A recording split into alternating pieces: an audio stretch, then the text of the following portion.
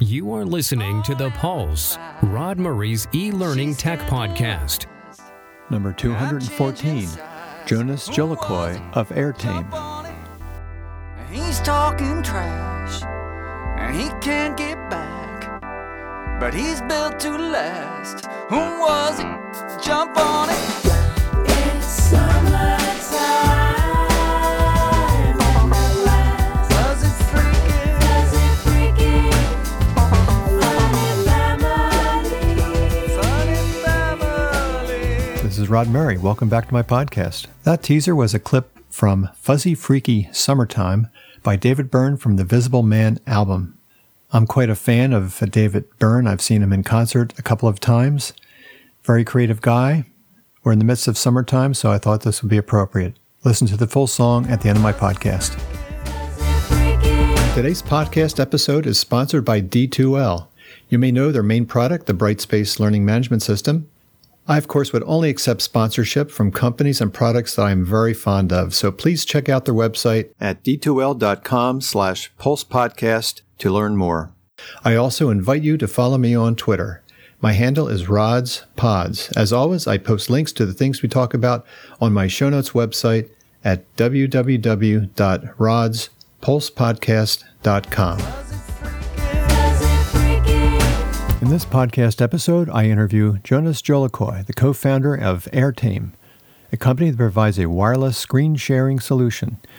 We discuss Jonas's background and how Airtame was founded. The initial problem Airtame aimed to solve was streaming games from a powerful computer to a smaller device, but it evolved into wirelessly sharing screens and digitizing the user experience in meeting rooms and classrooms. They targeted the education sector, particularly K-12, and expanded into the U.S. market. Jonas explains Airtame's goal of being a consolidated solution for screen sharing, digital signage, and conferencing, and envisions a future of seamless and intelligent screen interaction. So without further ado, here's my interview with Jonas Gyalokay. So Jonas, really happy to have you here today talking to me and my audience. Why don't you tell our audience where you're located? Yes, thanks a lot, Rod. I'm located in Denmark, Copenhagen, more specifically. It's a rainy day here in May, so all is as usual in that regards. So happy to be on. Good. So before we get into the details of what Airtame does, your main product, I'm always curious about entrepreneurship and how you started. I think you're the co-founder of the business, and I'm very interested in what that process was like, what's your background, and how you got to start this company. Yeah. Stop me if I go too long about that. Once I get started, that's typically, rolling out. But yeah, so, our story starts before Airtame in many ways, because we had to find each other, the founding team of Airtame, that is. From very, very early on, we all had an itch to, start a company. And I think the primary driver behind that was to be in control of the problem that we wanted to solve and how we wanted to solve that problem, and take full responsibility of making a good solution for a problem that we cared about. So I think that's kind of the underlying drive for why we wanted to do something ourselves instead of joining another company. So in the early days, 19, 20 years old, we the four founders had kind of something else going on. It's like trying to get off the ground with something.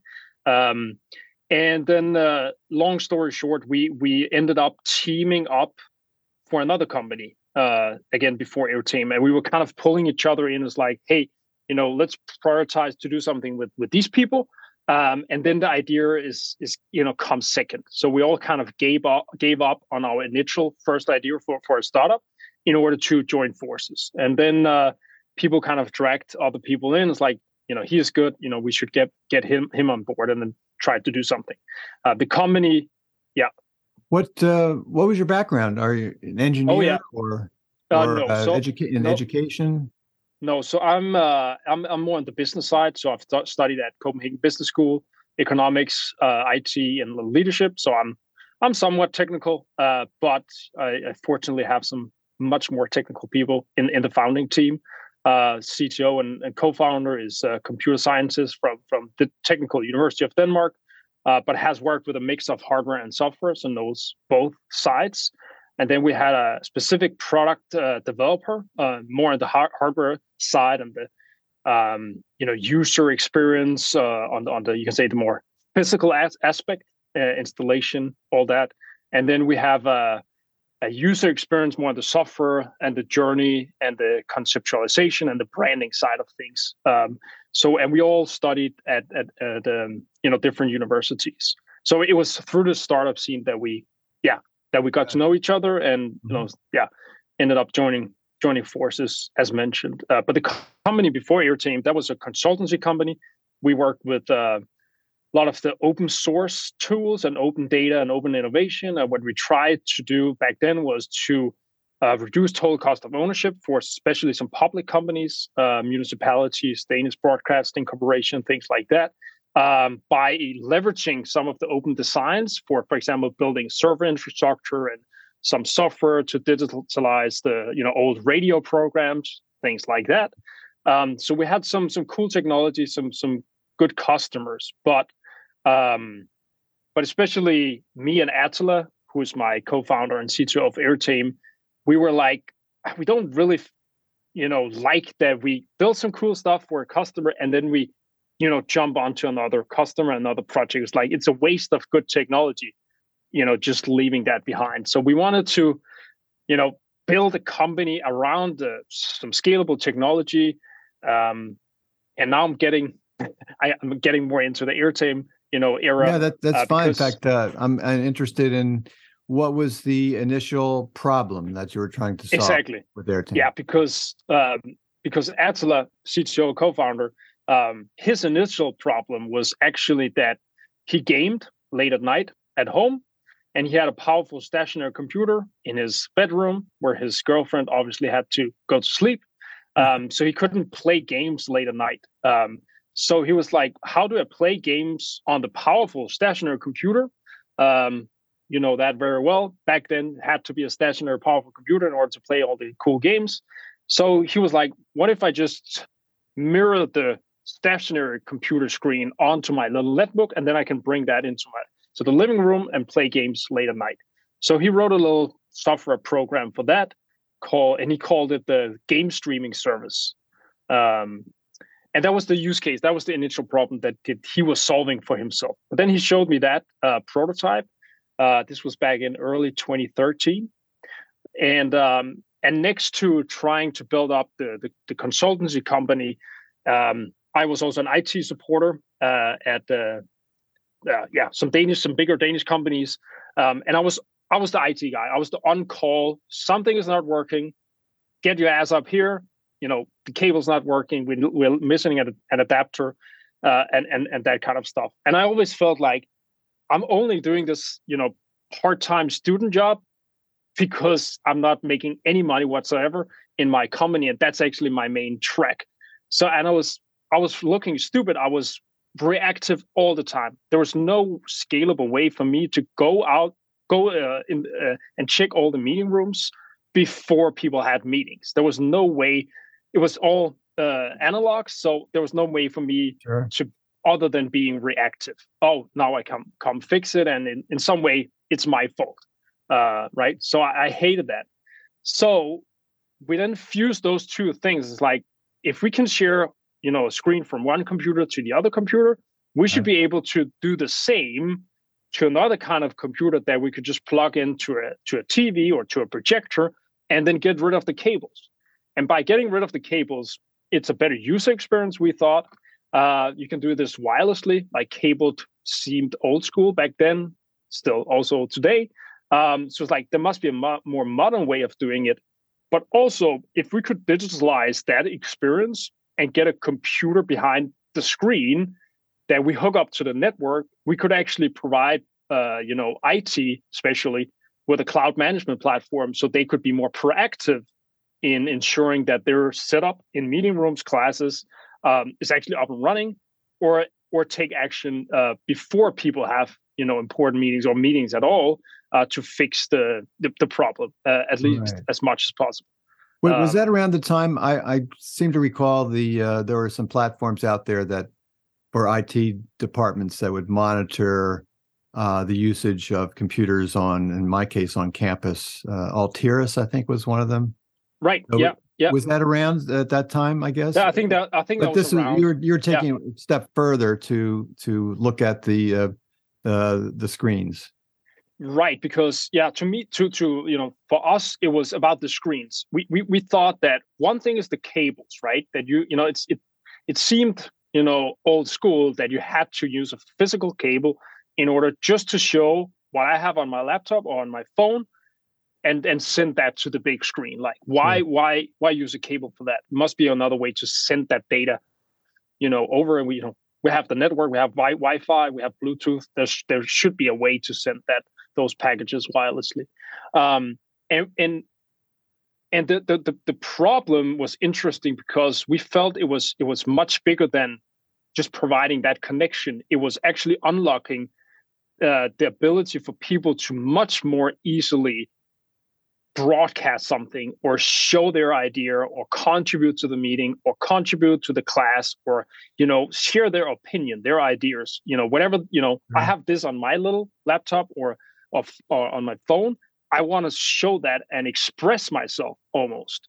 So I think in the beginning we used something from Twitter where it's like the founder of Twitter said something along the lines of, if you provide people with an easy way to share information, more good things will happen.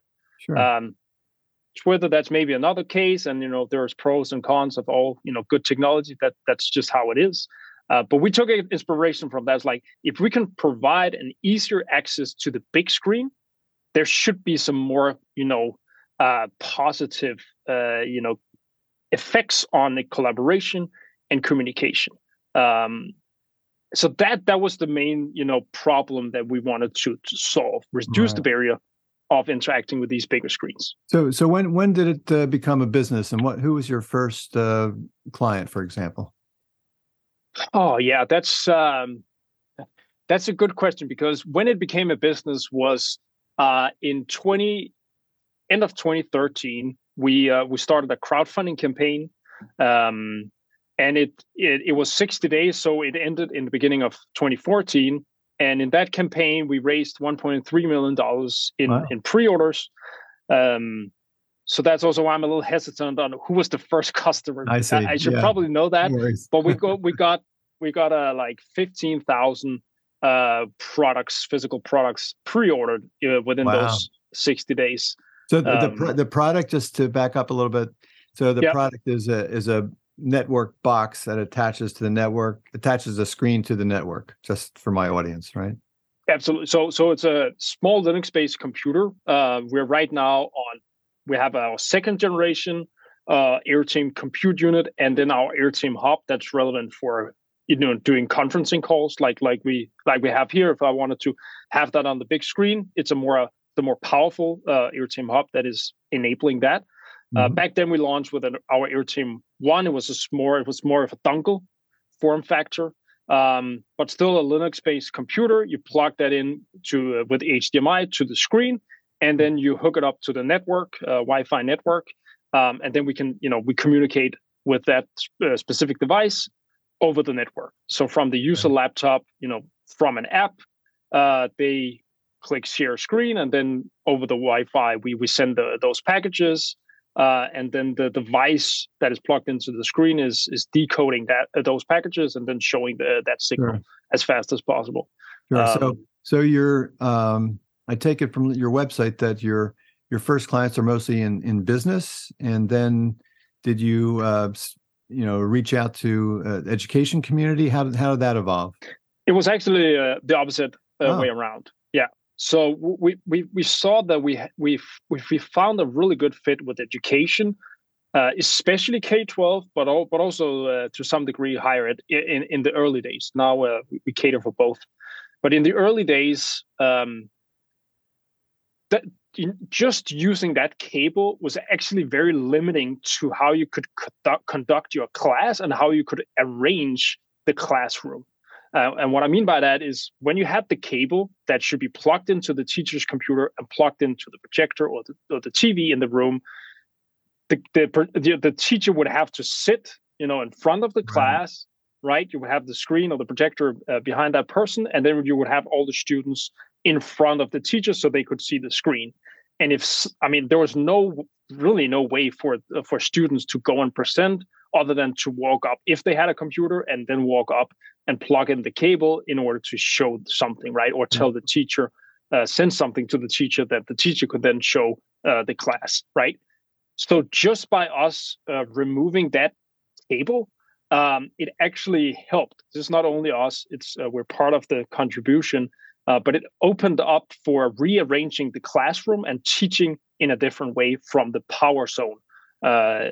It got coined like that later, where the teacher could be out in the classroom, more freed up with a laptop or with a tablet, and then conduct the class and move around in between the students. And the students could also interact sometimes. Still, the teacher is in control and is owner of the screen basically and of the class, but students could still participate and share their ideas or projects or whatever it may be.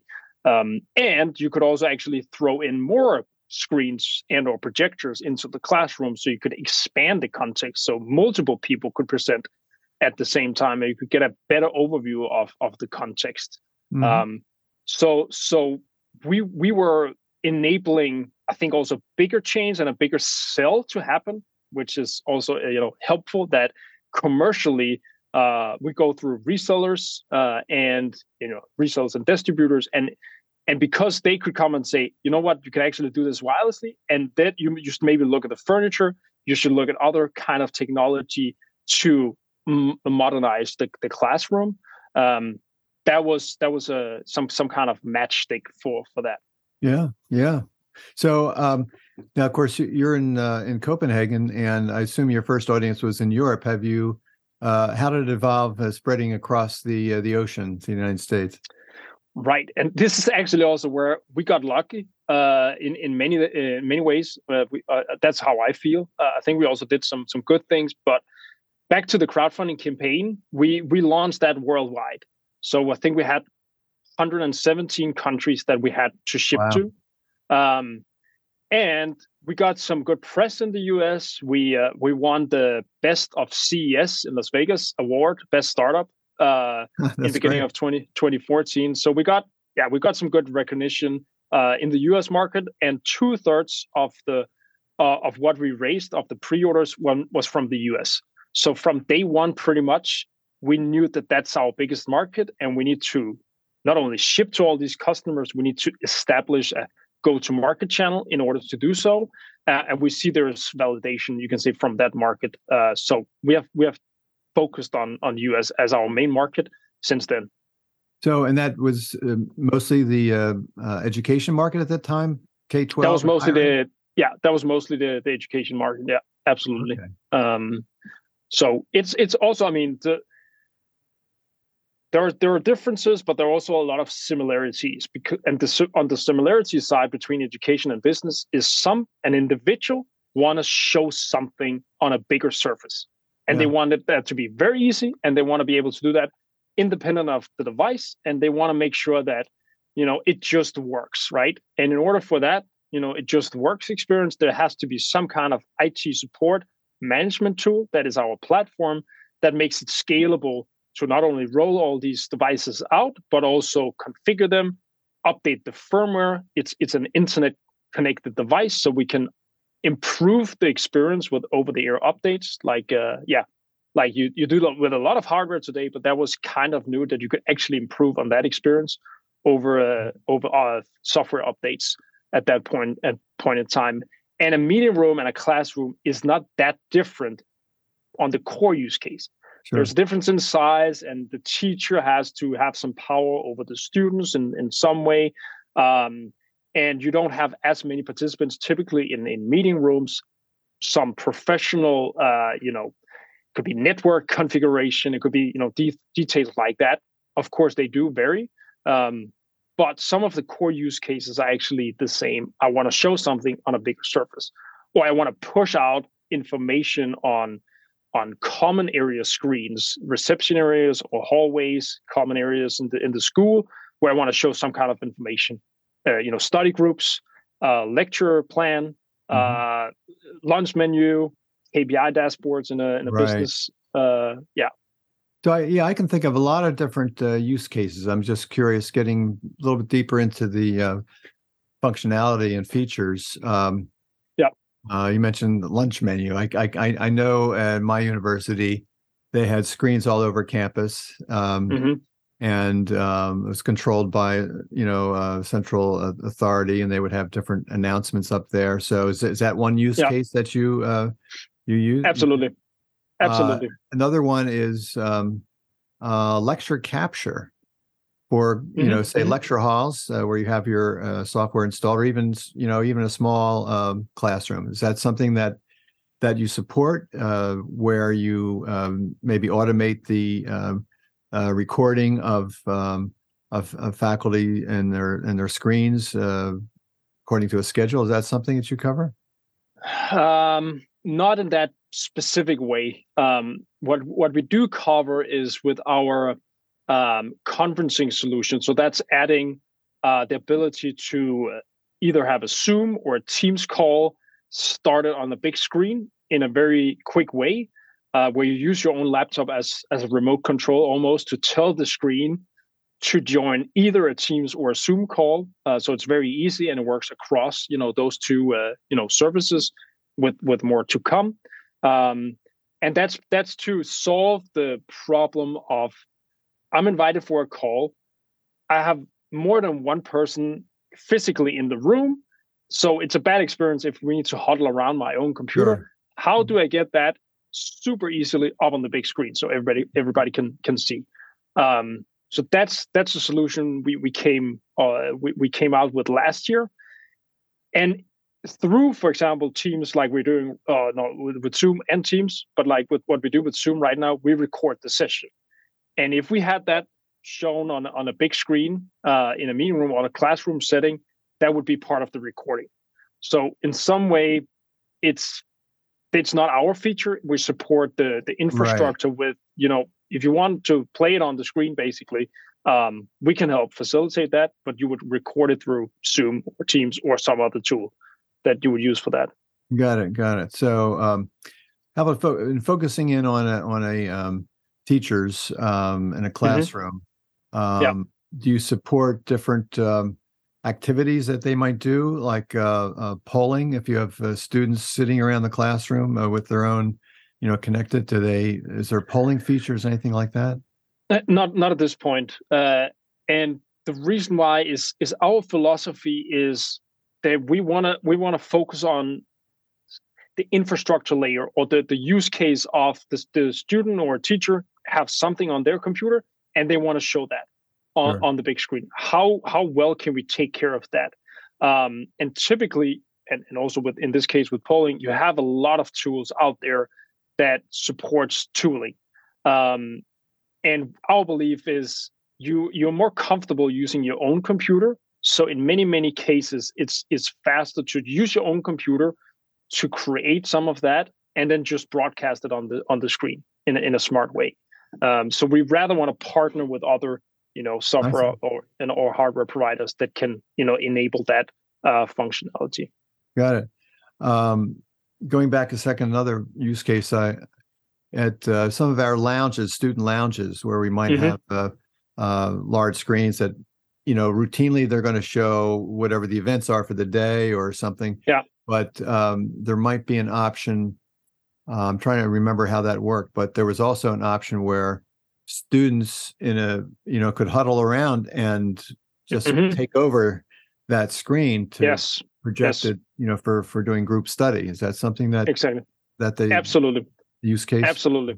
And that's also how we saw the screen market, or the bigger surface market, just to include projectors in that you can say description, back in the days. Because when we started out, you had the cable dominating I want to present my screen, my laptop to the big screen. And you had some early solutions, especially for the home. Apple TV was there, Right. Apple only. That was used in education, still is in many cases. You had Chromecast that came out just when we launched. You could do some of that, but again, focused on the home. But over time, the wireless presentation category was built up, and then you have digital signage, which is showing something on the screen. Common areas, as you said, weekly activities or news or sports events at the school, whatever it is, as another category. And by the way, that was baked into airports and retail stores, and like I want to advertise on big screens. So that was the digital signage category. And then you had conferencing, so like video conferencing. That was Skype back then, out of Denmark, right? And with more service to come, Skype ended up being Teams, right? And then Zoom came, and Google Meet, and so forth. That was Hangout back then, or maybe something else. But that was a category completely separate by itself. Sure. And we to us that didn't make sense. It was almost like before the smartphone came, where you had to get one device to call someone, one device to browse the net, and one device to as a GPS. It was like it's the same kind of device. Like, why doesn't it facilitate use cases across? And the context switching was so much bigger. The friction was so much bigger, switching between the three categories, because practically you would have one type of computer plugged into the big screen to do screen sharing, and that was plugged into HDMI 1. Then you had another computer plugged into HDMI 2 in order to do some signage stuff. Then you would have another kind of computer plugged into HDMI 3 in order to do some calls, right? Yeah. And you had to switch the source on the TV every time you needed to do something else. And that's not a good user experience in our view. So it was like there must be a consolidation of the compute device that is actually powering the screen or the projector. And we want to be that. Like, we want to be that. This is the only HDMI input signal that you should listen to as a screen. And then you can screen share. You can show signage content. You can show signage content as the default, but then you can take over the screen just as you described there, and do a quick huddle, study groups, But then when you leave the presentation mode, you can say it goes back to the signage content and cycles through that. So you don't waste that real estate that a screen is to communicate, to collaborate. And the same with conferencing. So you could also switch and say, now we have a hybrid meeting where some people, gathered in the room. We want it on the big screen. Okay, it's the same HDMI source that I have to stay on in order to initiate a call.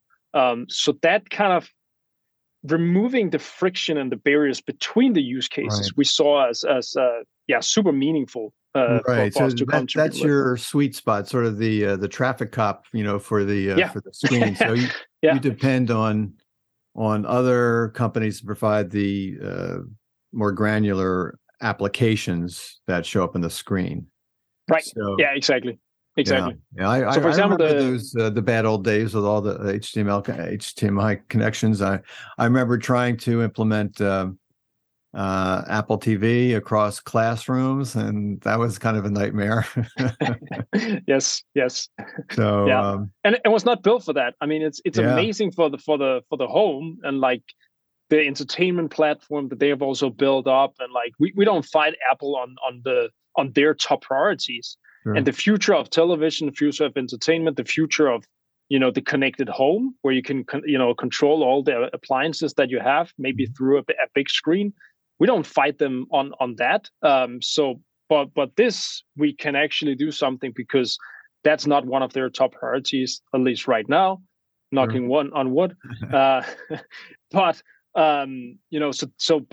we can actually contribute with something here to make it fit the professional context, where you need to roll out a lot of these devices in a lot of classrooms or in a lot of meeting rooms, and you need an easy way of deploying them, managing them.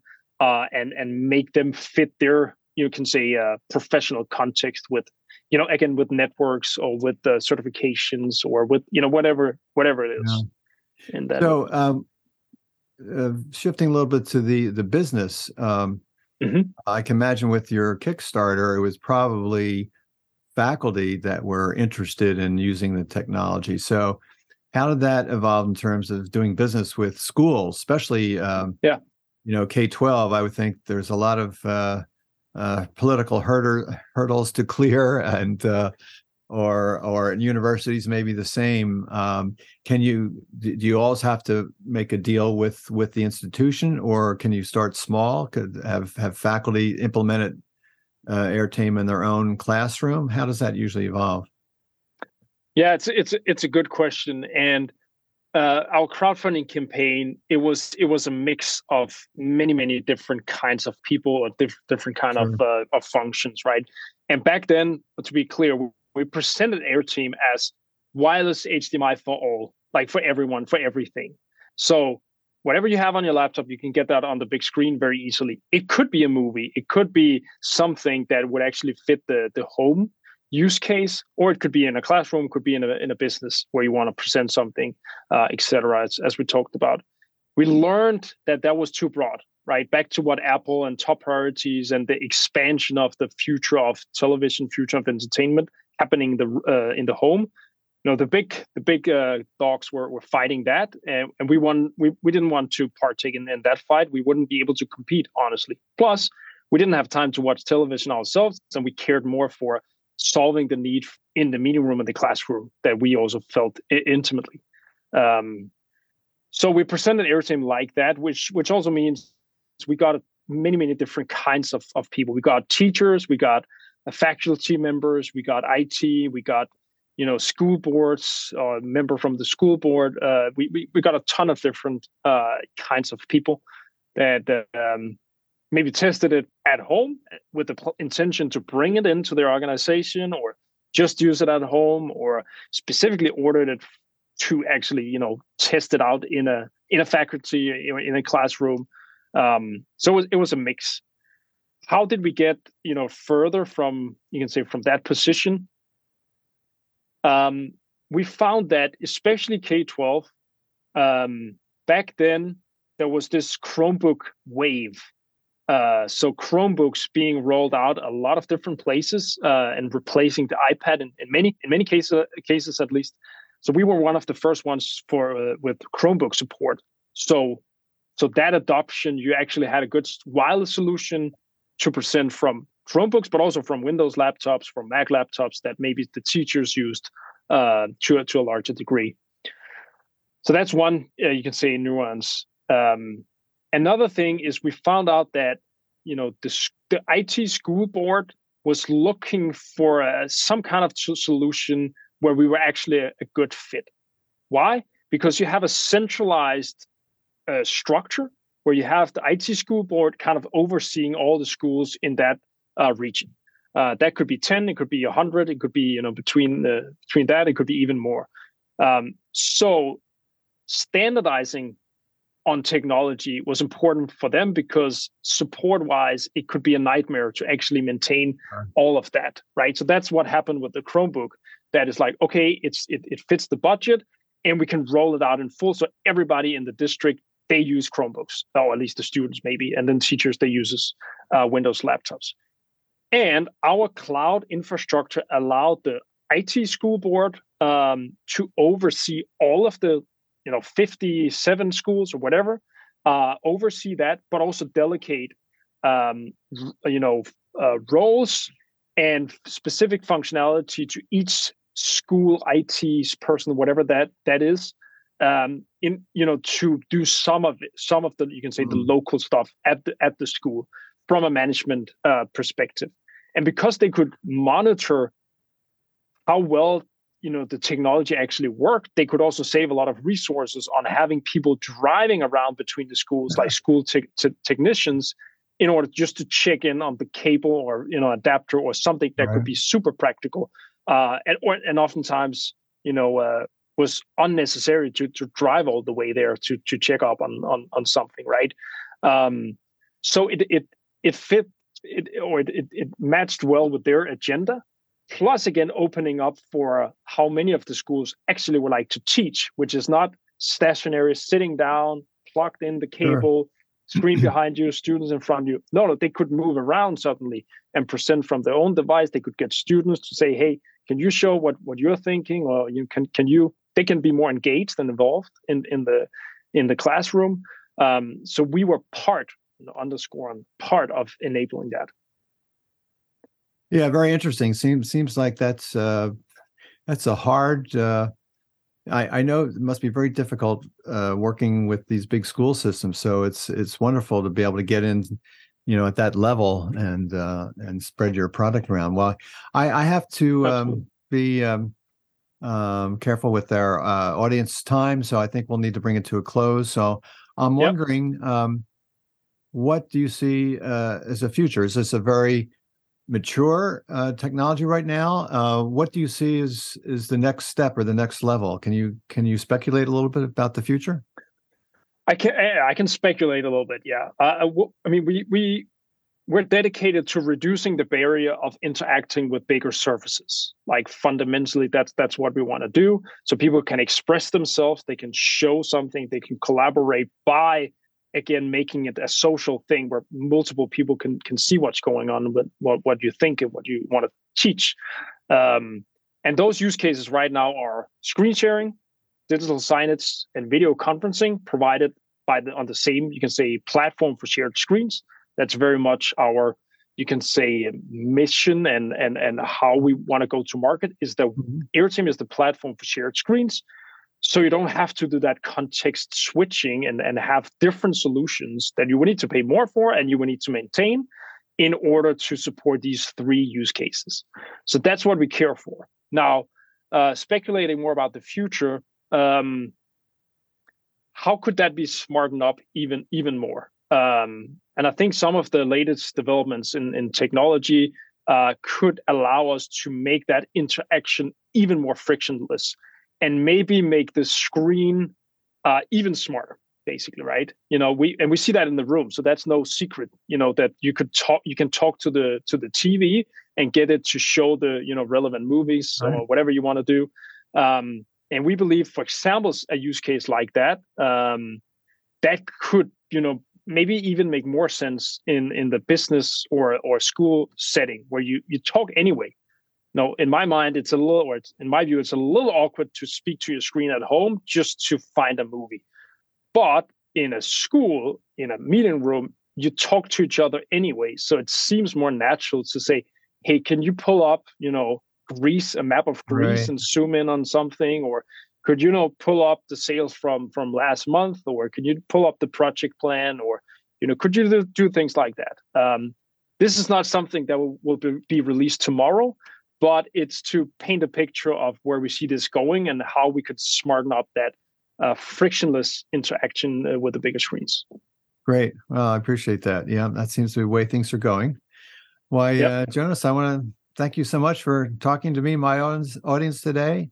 It sounds like you have a very important position in this technology with video. I wish you the best of luck in the future. Yeah, thanks a lot. Thanks for having me on. A pleasure. So that's it for this episode.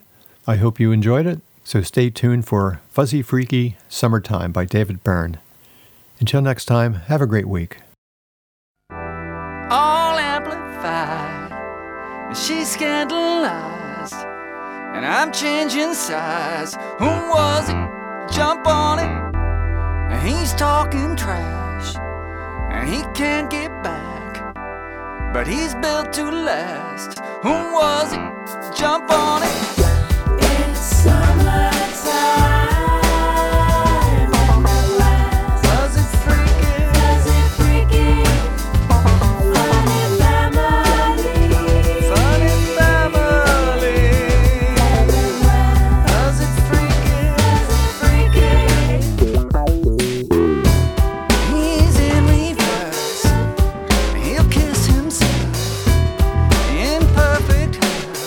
Inflated